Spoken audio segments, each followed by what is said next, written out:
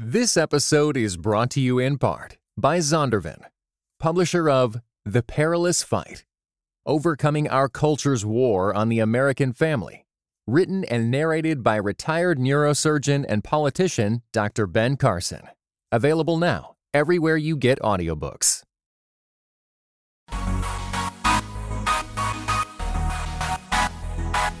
Dynamic voices for a diverse church. This is Pass the Mic. Hey folks, Jamar Tisby here, coming at you with a special episode of Pass the Mic. On this one, I'm flying solo. Don't worry, Tyler is not far. I just got permission from him, dispensation if you will, to record this episode because I got some things on my mind, some things I want to share with you all about Juneteenth. I know, we're already weeks past it. But here's why I think it's important. We need to talk about it now, even though in 2021, the day has passed. It's important to talk about it now because we got to get the narrative right. We've got to get the narrative around Juneteenth right. We got to get it tight, and we got to do it at the beginning, and we got to do it proactively. So what I want to do is walk through some of the history in a little bit more detail. Don't worry, it's not going to be too much, but just give you a little bit of context around the significance of this historically. Then I want to talk about today, the present time, and what we do now that Juneteenth is a national holiday. So let's get right into it. A lot of people have been pushing for Juneteenth to become a federal holiday, and that happened on June 17th, 2021. On that day, President Joe Biden, with the support of Congress, signed into law the Juneteenth National Independence Day Act. It is the first new federal holiday in nearly 4 decades. It went into effect immediately. I had Friday off, and I was so glad for a 4-day week that I didn't know it was going to be a 4-day week at the start of that week. But it's a huge deal now that Juneteenth has become a national holiday. That's for a lot of reasons. Folks have been pushing for this for decades. I even wrote about why Juneteenth should be a national holiday in my first book, The Color of Compromise. And I gave essentially 3 reasons there. Number 1, I thought Juneteenth should be a national holiday because it's one of the most important events in U.S. history, right? Like, this isn't simply Black history. It is that. But just given the entire story of the nation, emancipation, the abolition of race-based chattel slavery, the achieving of freedom for millions of people of African descent in these United States is an epochal moment in the history of our country, and it should, at the very least, be acknowledged. And this was no small deal, right? So race-based chattel slavery was the economic base of the South. And by the way, we should all know this, every part of the country participated in it, right? Because where did all that cotton that enslaved Black people picked, where did it go? Where did it get shipped to? Oftentimes it got shipped to the East Coast, to the Northeast for textiles and other products. So everybody was implicated in this thing, especially on a financial level, and they actually had to go to war. Did you know that even 150 years later, the Civil War remains the United States' bloodiest war, the war with the highest number of casualties? And we had to fight a civil war to finally abolish race-based chattel slavery. And if you've been listening to me for any amount of time, you've heard me say, don't let anyone convince you that the Civil War wasn't about slavery. And you don't have to take my word for it. I've read to you time and time again the Articles of Secession from the state of Mississippi, but you could go to any number of those Articles of Secession from the states that seceded and formed the Confederacy. But in the Mississippi Articles of Secession, it said, quote, "Our cause is thoroughly identified with the institution of slavery." I mean, it doesn't get any more direct than that. And it took a war to finally abolish race-based chattel slavery. And of course, we should acknowledge that. The other reason why Juneteenth should be, and now is, a national holiday is it's a rare opportunity to celebrate progress. I know. Like, we know white supremacy and racism, they never go away. They just adapt. But there are moments of change. There are moments of clear and undeniable progress. And the abolition of race-based chattel slavery is one of those moments. And so it gives us the opportunity to actually reflect and say, you know what? Progress is possible. We can celebrate that we no longer enslave people for life and treat them as property legally, right? Obviously, there's more to go. And I'll get to that in a second. But my goodness, I'm thankful that there's no more race-based chattel slavery in the United States. And that leads to the third reason why it's important that Juneteenth is a federal holiday, is it gives us an opportunity to reflect on how far we still have to go. So most of you listening, that's immediately where your minds jump is like, yeah, great. Race-based chattel slavery, great. It's gone. But what about all of the forms of racism that still exist? What about all the ways that white supremacy continues to permeate our society? Well, having Juneteenth as a national holiday gives us a national moment to actually reflect on that and not just talk about it piecemeal here and there or as it comes up, but an annual remembrance. And it becomes sort of part of the culture and part of the tradition in this nation. And I think if we do it well, that can be healthy. So now it is a federal holiday. I should make clear, though, from a historical standpoint, that so Juneteenth, of course, is a portmanteau, I believe is the fancy word for it, but it's a mashup of the words June and 19th. And it represents the day when enslaved people in Texas first learned of their emancipation in Galveston, Texas in 1865. So it stands as the oldest celebration of Black emancipation in the United States. But we should know that June 19th wasn't actually the day slavery was abolished, or that the Civil War itself didn't abolish slavery. What happened was a couple of things. Number one, you had the Emancipation Proclamation that went into effect January 1st, 1863.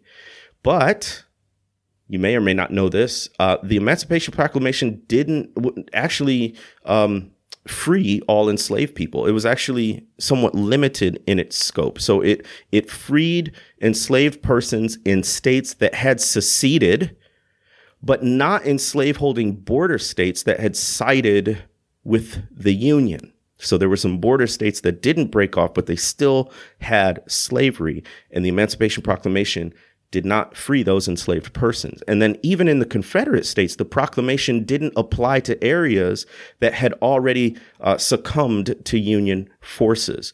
And so it was limited in its scope, but it was still sort of a promissory note that Lincoln and his government would abolish slavery. But it was all contingent. It was all contingent on the Union actually winning the war, which as of early 1863 was by no means a foregone conclusion. So the Emancipation Proclamation, important as it was, didn't actually emancipate enslaved people, nor did the end of the Civil War itself emancipate enslaved Black people. It actually took a constitutional amendment, the 13th Amendment, to legally abolish race-based chattel slavery in the United States. And even then, it was limited because there was a clause there that said you couldn't enslave people unless they were duly convicted of a crime, which of course led to other forms of unfree labor, such as convict leasing. So that's a bit of that history. Now, as we talk about Juneteenth and this proclamation, usually people don't go any further than that. They say Juneteenth, okay, that's when enslaved people in Texas heard about their freedom.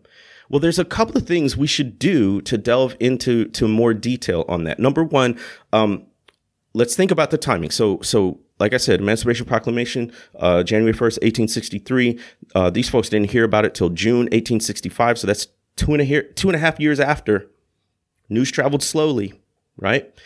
And not only that, this is 2 months after the defeated Confederate General Robert E. Lee surrendered at Appomattox in Virginia, effectively ending the war. There were still some battles and skirmishes that took place after that, but that was the big thing. And so the war had all but ended, and it still was 2 more months before the folks in Galveston heard about it. So that's one point on the timing. But let's go into more detail about what the enslaved folks who are now hearing about their freedom actually heard. So it was delivered by Major General Gordon Granger, who had been in Louisiana and then was taking over Union forces in Texas. And he read General Order Number 3. This is the announcement that the folks heard on that day. And General Order Number 3 is just a couple of sentences. I'll read them to you. The people of Texas are informed that in accordance with a proclamation from the Executive of the United States, all slaves are free. This involves an absolute equality of personal rights and rights of property between former masters and slaves, and the connection heretofore existing between them becomes that between employer and hired labor. The freedmen are advised to remain quietly at their present homes and work for wages. They are informed that they will not be allowed to collect at military posts and that they will not be supported in idleness either there or elsewhere. So that is the full text of the General Order Number 3 that folks heard in Galveston, Texas on June 19th, 1865. Let's break it down. So he says, in accordance with a proclamation, that's the Emancipation Proclamation from the Executive of the United States, that's Abraham Lincoln, all slaves are free. Full stop. All slaves are free. Yay! Applause, cheers, claps. Can you imagine? Can you imagine hearing that as an enslaved person? All slaves are free, coming from a Union general. It's what you've dreamed of all your life. It's what your parents and grandparents and their grandparents and parents, that they prayed for. And here it is. All slaves are free. And then it goes further. This involves an absolute equality of personal rights and rights of property between former masters and slaves. So it's not just that you're free, it's that you're free and equal. That's what the order said. Of course, we know that didn't play out in real life. But that's important that was stated. And then it goes on to say that now, instead of the relationship of master and slaves, it's employer and employee, or employer and hired labor, as the text says. So in other words, instead of being enslaved, you'll still work, but you'll actually earn wages. By the way, we could go into a whole thing on reparations, because that 40 acres and a mule thing, which was General Order Number 15, that never came to pass. The labor that these people who are now freed had put in as enslaved people, that was never remunerated. And that remains true on down to this day, but that's another episode. Then listen to the last couple of sentences. You can hear white people hedging on black freedom, which has always been the case in the United States. It said the freedmen are advised to remain quietly at their present homes and work for wages. Remain quietly at their present homes. Do you know what that means? Number one, remain quietly. Okay, you black folks, I know you're excited, but don't get too excited. Don't y'all go partying in the streets and having cookouts and being loud. Keep it down. Remain quietly. Where? At their present homes. You know where their present homes were? The plantation. Shut up and stay on the plantation and work for wages. Have you ever been in a work situation where you had a bad relationship with your boss? Has that ever really dramatically improved? And that's when you were hired and you were working for wages, and that was what was understood from the very beginning. Imagine that you were enslaved and you were now told to remain where you were and continue to work for your former slave holder, but now for wages. You think that relationship's going to be all right? Think it's going to be desirable? Think it's going to be positive, collegial, collaborative? I doubt it. But that's what these now freed people were told to do.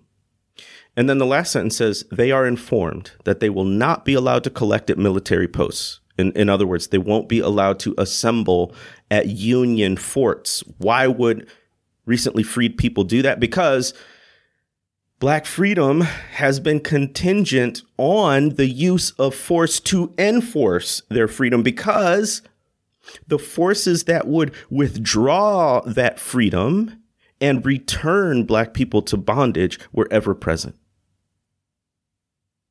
That remains true to this day. It may not exactly be race-based chattel slavery that people are trying to limit Black freedom with, but it's always some form of unfreedom, whether that's limiting voting rights or harsh penalties and consequences and sentencing in mass incarceration, what have you. And so Black freedom, especially in this era, always depended, unfortunately, on force to enforce. And so Black people would collect or gather at military posts. They would also go there for direction. If they didn't want to remain quietly on the plantation where they had been forced to work, where would you go? Because you didn't have familial connections outside the South or your close by vicinity. You didn't have money. That was the big thing. Just one day you're in shackles, the next day you're not, but you don't have any money. So what are you going to do? So anyway, the military is saying, yeah, don't come to us. And it goes further. It says, and they will not be supported in idleness either there or elsewhere. Do you hear that? Do you hear that? Black people who are blood and sweat literally built the wealth of this nation. I was reading recently that a typical day in the life of a sharecropper, so this is even after race-based chattel slavery, it's just the life of a rural farmer, particularly a subsistence farmer or a low wealth farmer. Get up at 4:30 in the morning, take care of the livestock. Then they go to the fields. Then they come back around 7 a.m. for breakfast. Then they go back to the fields. Then they come around 12 o'clock for lunch. Then they go back to the fields and work till the sun goes down. They call it working from camp to camp. From can't see in the morning till you can't see at night. Then go to bed around 9, get up the next day and do it all over again. Can you imagine folks who have lived like that day in and day out, not only for their whole lives, but for generations, being accused of idleness? Can you imagine that the big fear of white people now that Black people are free is that they won't work hard? But that was the argument. The argument was for pro-slavery people, and even for some abolitionists who may not have liked race-based chattel slavery as an institution, but really didn't think all that much of Black people. The argument was, well, at least when they were enslaved, they were working. But if we free them, they'll be lazy. They'll be idle. They'll be waiting for a handout. They'll be looking for the military or the government to support them. Y'all, if you believe that, that's racist. You're saying that an entire people group who picked the cotton, cleared the fields, did all of this to make the United States the most materially prosperous nation on the face of the planet. You're saying that an entire race of people is not prone to working hard? Get that out. Get that out your brain. Or the folks you know, get that out their brain. So I just wanted to make that point. So even in General Order number 3, where it said all slaves are free, you can hear, once again, America hedging on freedom for Black people. So that's a little bit of the history there for you. But here we are in 2021, and Juneteenth is a national holiday. And I was one of the ones arguing that it should be a national holiday. But in the couple of years since I published The Color of Compromise and wrote that passage, I've had some time to reflect on the unintended consequences of making Juneteenth a national holiday.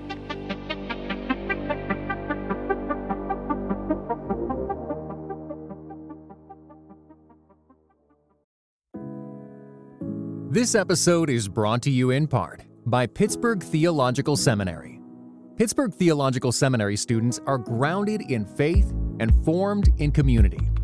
PTS students are preparing for ministry with Master of Divinity, Master of Arts, Doctor of Ministry, and certificate programs. Begin your master's or certificate program in person or online. Financial aid is available. Visit pts.edu/admit.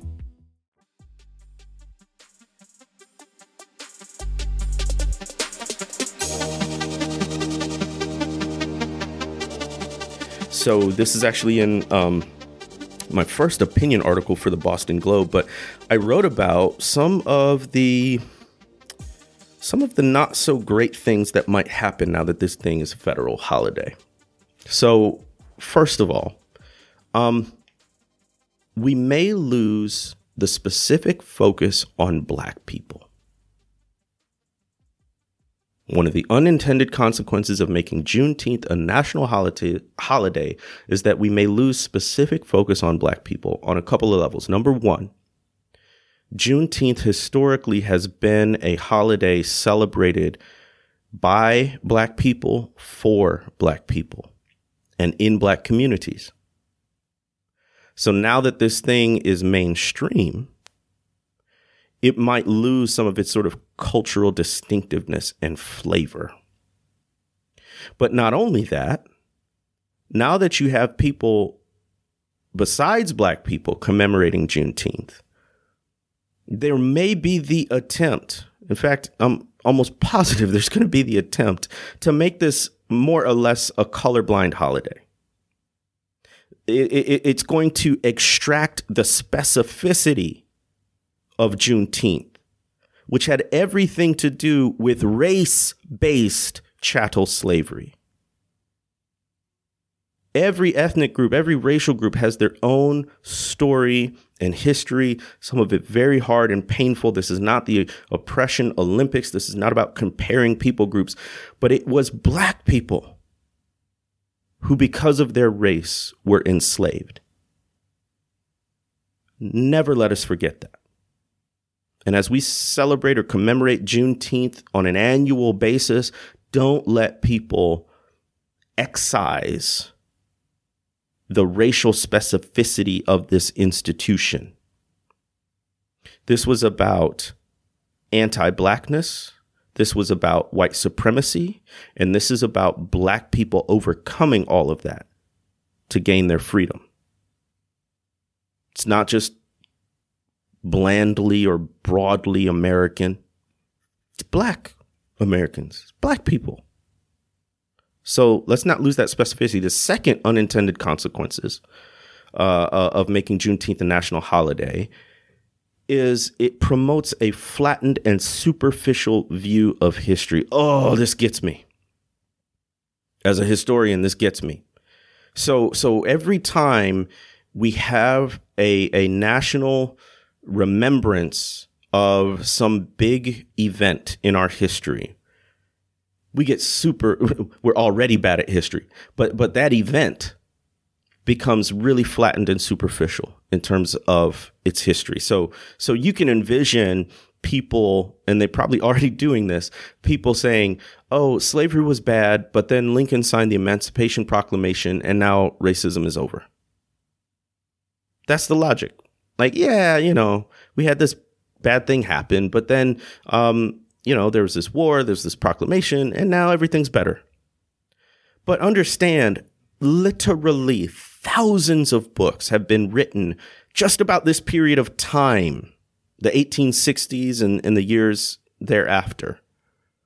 There's so much nuance and detail and understanding that we need to have about slavery, about the Civil War, about Juneteenth, about what came after.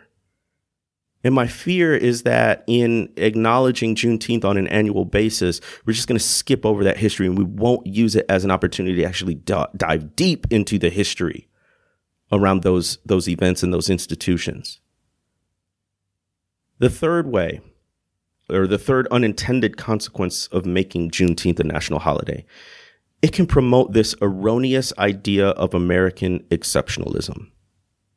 By American exceptionalism, I mean the idea that the United States is this special, God-blessed nation that is on this inevitable march toward progress, this uninterrupted stride toward freedom, when that's simply not the case. I believe it was Angela Davis who said, freedom is a constant struggle. And the fact that race-based chattel slavery was abolished came through struggle, literal conflict in the Civil War, right? And even after that, it's not as if Black people or other people of color were completely free. So as I've often said, racism never goes away. It just adapts. Do you know what came after Juneteenth?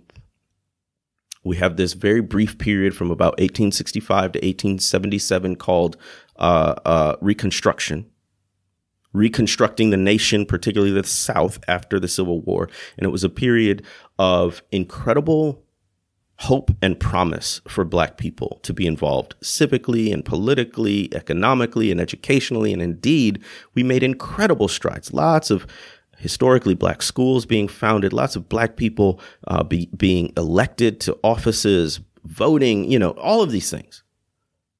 But right after that came this haunting period called redemption. For Christians, redemption should be a good news word. That's a word of salvation. That's a word of liberation. But in U.S. history, redemption means white redeemers taking back the South for the white man. And that was the period right after Reconstruction, which is when federal troops pulled out of the South, which was a compromise to give the presidency. After that came redemption, which inaugurated the period of Jim Crow and lynching and race-based segregation and discrimination and all of that stuff. So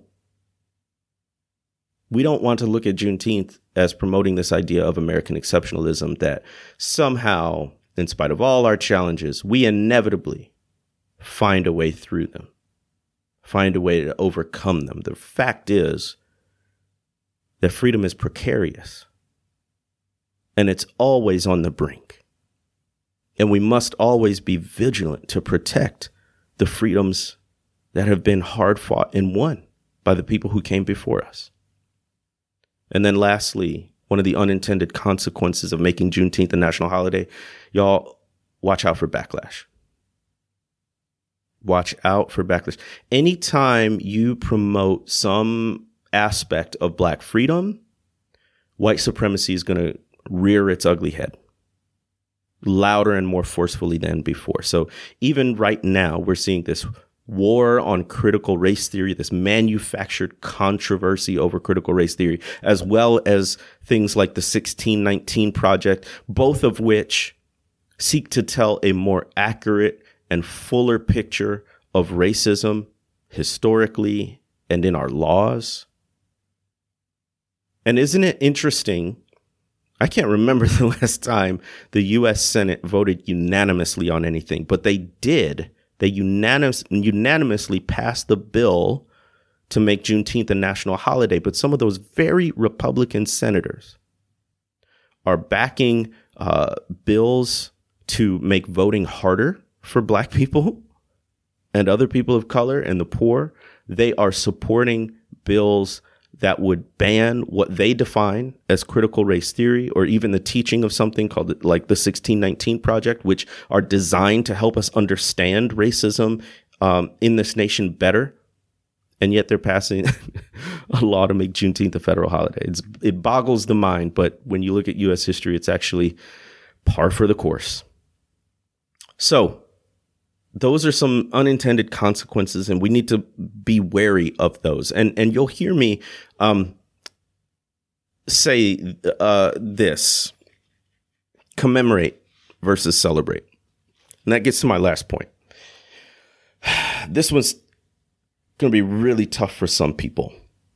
But my theory is that as American an event as Juneteenth, meaning it's not just Black history, it's U.S. history, it's something that we should all acknowledge and remember and seek to honor in its own way. As much as it applies to everyone and as important as an event it is, maybe Black and white people shouldn't be commemorating Juneteenth the same way. So I wrote this in an article for The Witness, and I said, why Black and white people should commemorate Juneteenth differently. And there were a lot of reasons. I give some of the historical background. But basically, Black and white people had very different roles in race-based chattel slavery. Even if you were not a slaveholder, as someone who has been defined as white, you're in a system designed to give you benefits at the expense of Black people. And nowhere was that more clear than in race-based chattel slavery. So for Black people, Juneteenth should be a day of celebration. It represents the clear triumph of Black liberation over racial subjugation. Obviously, there's still more work to do, but Juneteenth reminds us that anti-racist change is possible. Black people cannot consistently pursue justice without moments of joy. And Juneteenth is the rare occasion for Black people to be joyful about racial justice. So, that's barbecues and cookouts and, fully vaccinated gatherings or even simply a day of rest. I could go off on a whole soapbox rant about resting from our pursuit of civic and social justice, not because it's not important, not because there's not still work to do, but because we need breaks and we deserve breaks occasionally. But that's another story. So all people should commemorate Juneteenth, but for Black people especially, it should be a day of joyful celebration. But what about for white people? Juneteenth has to also be a day of somber remembrance and lamentation. Somber remembrance and lamentation. White people got to be careful not to erase the suffering and the brutality of slavery in favor of this celebratory message of perpetual progress, that idea of American exceptionalism. And they should not celebrate as if they had nothing to do with the conditions that made Black emancipation necessary in the first place. This country didn't have to enshrine race-based chattel slavery into its laws, its policies, religion, and identity. And if more white people had confronted the dehumanizing forces of greed and hate and authoritarianism, then this, quote, peculiar institution might not have been institutionalized at all. And so you've heard me say again and again the word commemoration rather than celebration. And commemoration may be a better word than celebration for white people to use when it comes to Juneteenth. White people should certainly commemorate it, pause to acknowledge the historical importance of the day. But a pure celebration seems out of place for remembering the demise of an institution that was premised on the superiority of white people. So what should you do? How should you commemorate it? Always supporting Black-owned businesses and organizations, but also Black Christian ministries, Black nonprofits. And if you hadn't made your donation yet, you can make one today, right now. I happen to know of an organization that could use your financial support. Go to thewitnessinc.com, thewitnessinc.com, and make your donation today. But just in general, right? You can use that the Juneteenth as an opportunity to support Black-owned and Black-led endeavors. Also, it's an opportunity, if you're white, to educate other white people. You may have read the book. You may have watched a documentary. You may have listened to this podcast. Have your friends and family? Has that racist family member who you always dread talking to, have they listened to? Have you engaged them recently? And I know it's hard. I hear the stories. I hear of white folks being estranged from their family members and friends and losing relationships. And I say, well, welcome. There's solidarity in suffering. Black people have been and continue to suffer because of racism and white supremacy. We do appreciate your efforts, but use Juneteenth as an opportunity to continue to educate other white people about slavery and its legacies. Should be a day for white people to also committing to fighting contemporary ideologies that prop up white supremacy, like white supremacist domestic extremism, which the Department of Homeland Security named in 2020 as the biggest threat to domestic security, white supremacist extremism. And also Christian nationalism. You've heard me talk about this before. That is the real threat. People keep saying critical race. No, what is the threat and what is actually the enemy in the camp is Christian nationalism. And so use Juneteenth to fight back against continued forms of racial oppression. And of course, it can be an opportunity for white Christian churches to remember the people past and present who have suffered for the sake of true liberation. Actually, we should all do that. But I believe in 2022, Juneteenth is going to fall on a Sunday. So think about how your church might commemorate Juneteenth in a respectful, somber, historically accurate way. So we could go on and on and on about how to celebrate Juneteenth. I think it'll be an evolving thing. I think we'll figure out ways to do it. Some will be better than others, but just bear in mind that this is a racialized event and issue, and not all people need to commemorate it in the exact same fashion. So, as we round out this special episode, I want to mix up a couple analogies here. Freedom is not like a light switch that turns on or off. You have freedom or you don't. Freedom is more like a dimmer switch, where the light of freedom can brighten or darken.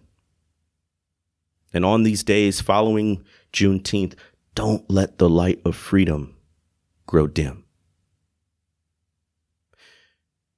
Also, don't think of Juneteenth as simply one day out of 365 days. It's not just about June 19th. It's about liberation. It's about freedom. And that is an all-day, everyday thing. If this new holiday, Juneteenth, is about freedom, then Juneteenth is really a journey. And that means as a nation and as a people, we have to daily commit to taking strides toward freedom. So those are my reflections on Juneteenth as we look back on the first time this nation has celebrated it as a national holiday, and as we look forward to Juneteenth 2022 and beyond, but also as we think about continuing Juneteenth as a journey that we take strides on each and every day. Thanks for listening. We'll see you soon.